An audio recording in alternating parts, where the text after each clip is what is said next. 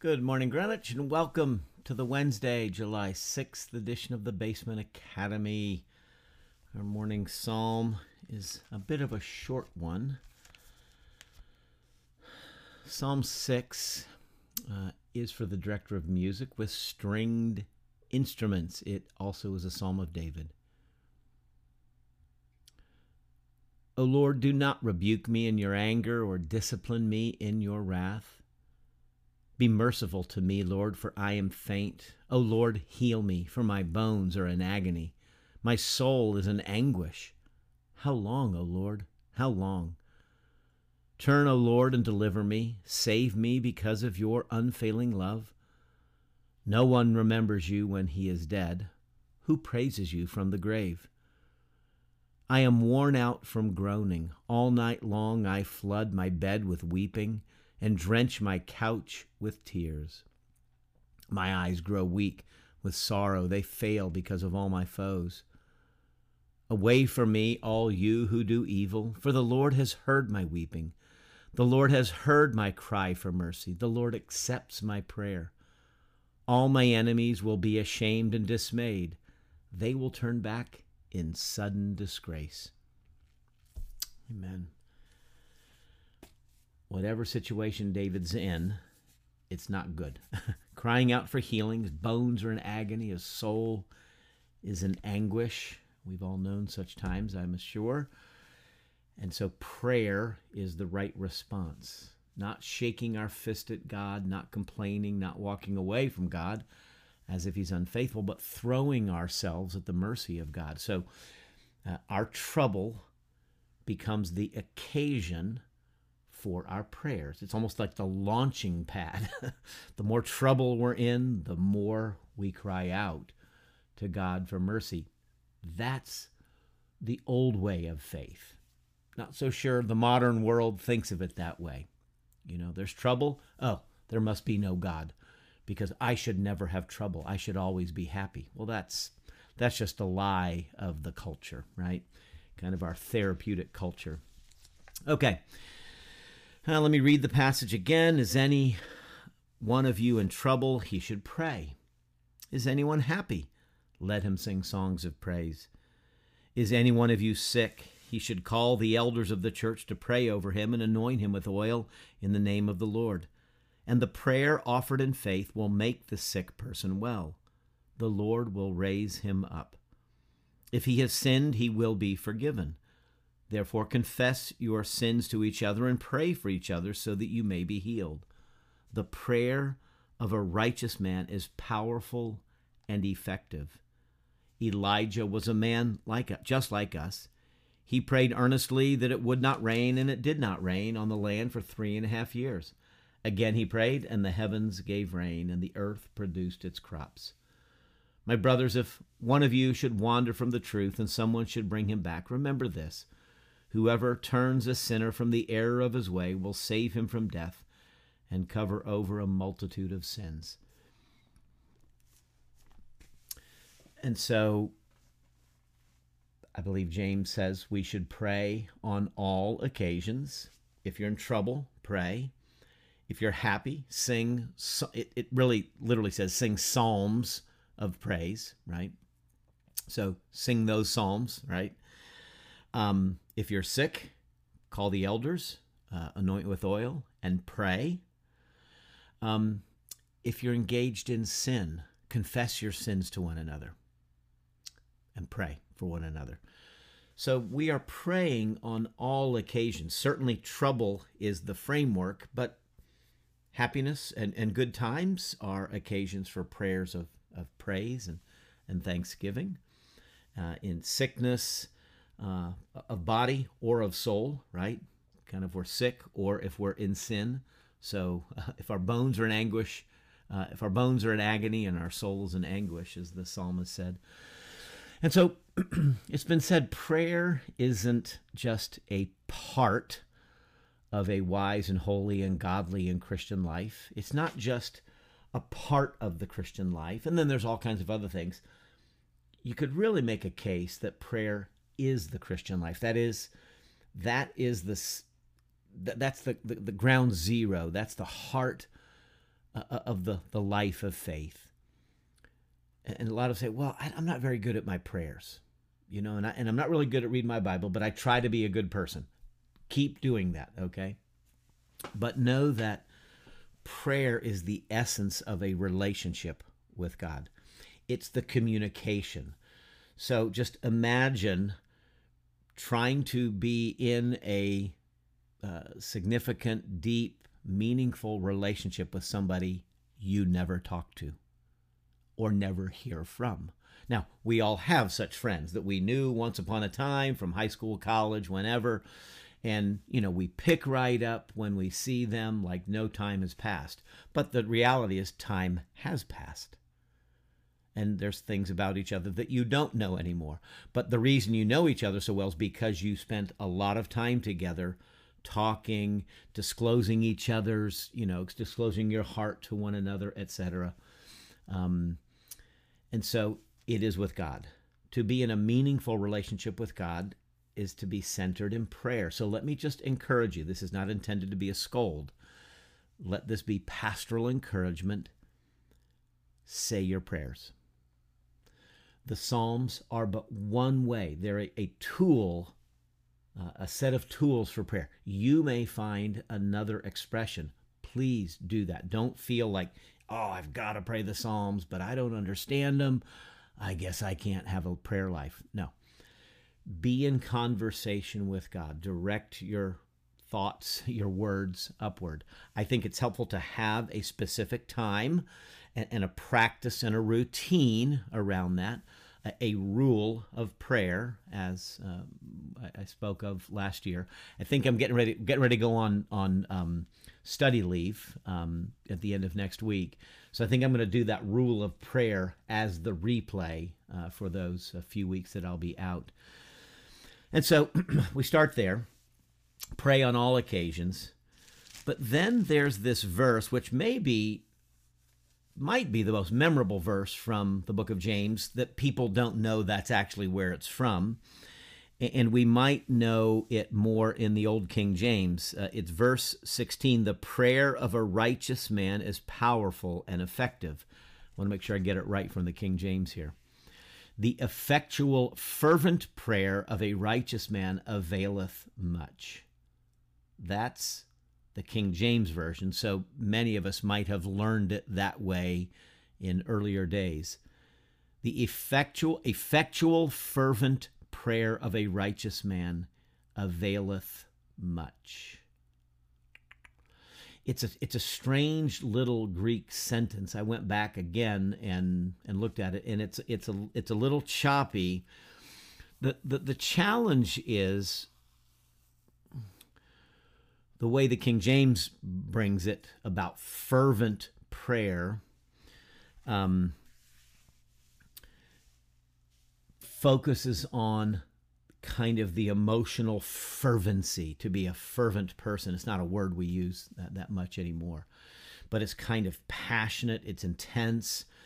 A fervent person throws themselves in, they're kind of all in, so to speak, but there's like the emotional intensity, the frequency sometimes, and we all know people like that, and I'm thankful to know people like that.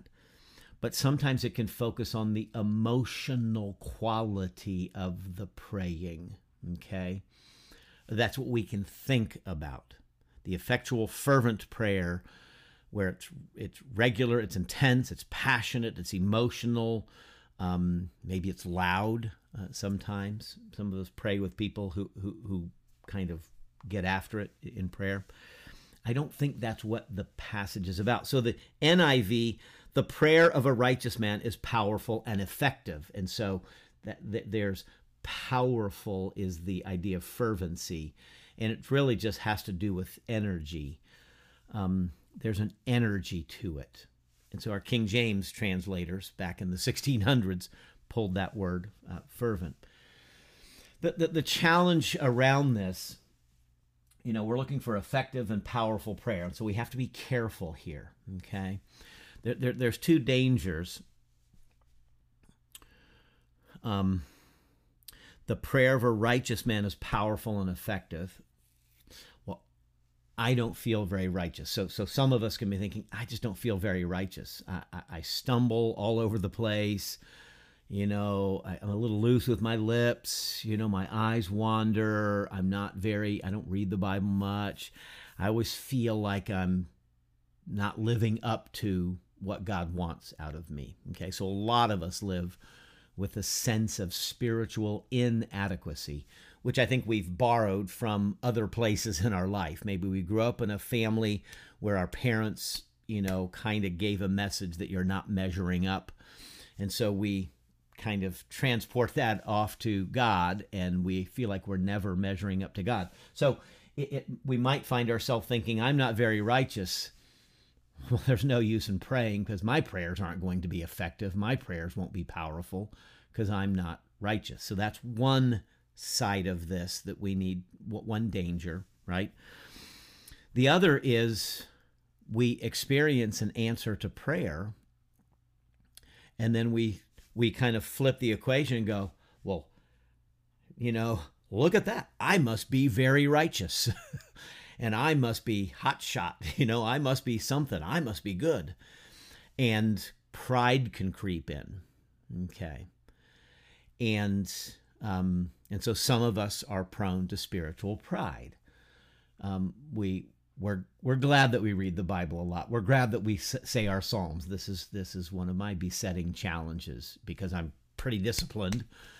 I equate that with some kind of spiritual maturity, and I can get a little hoodwinked into spiritual pride. And so this verse is interesting. The prayer of a righteous man is powerful and effective. James is speaking in the context of having the community be in prayer. And so righteousness is being rightly related to God through faith in Jesus Christ, right? It's not about all the righteous things we do.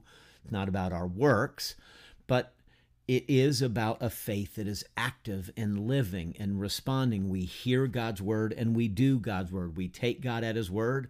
He wants me to forgive. I go and forgive. He tells me not to judge. I try not to judge, even though I slip into it, right? And so righteousness for James is not about, a morally impeccable spiritual resume.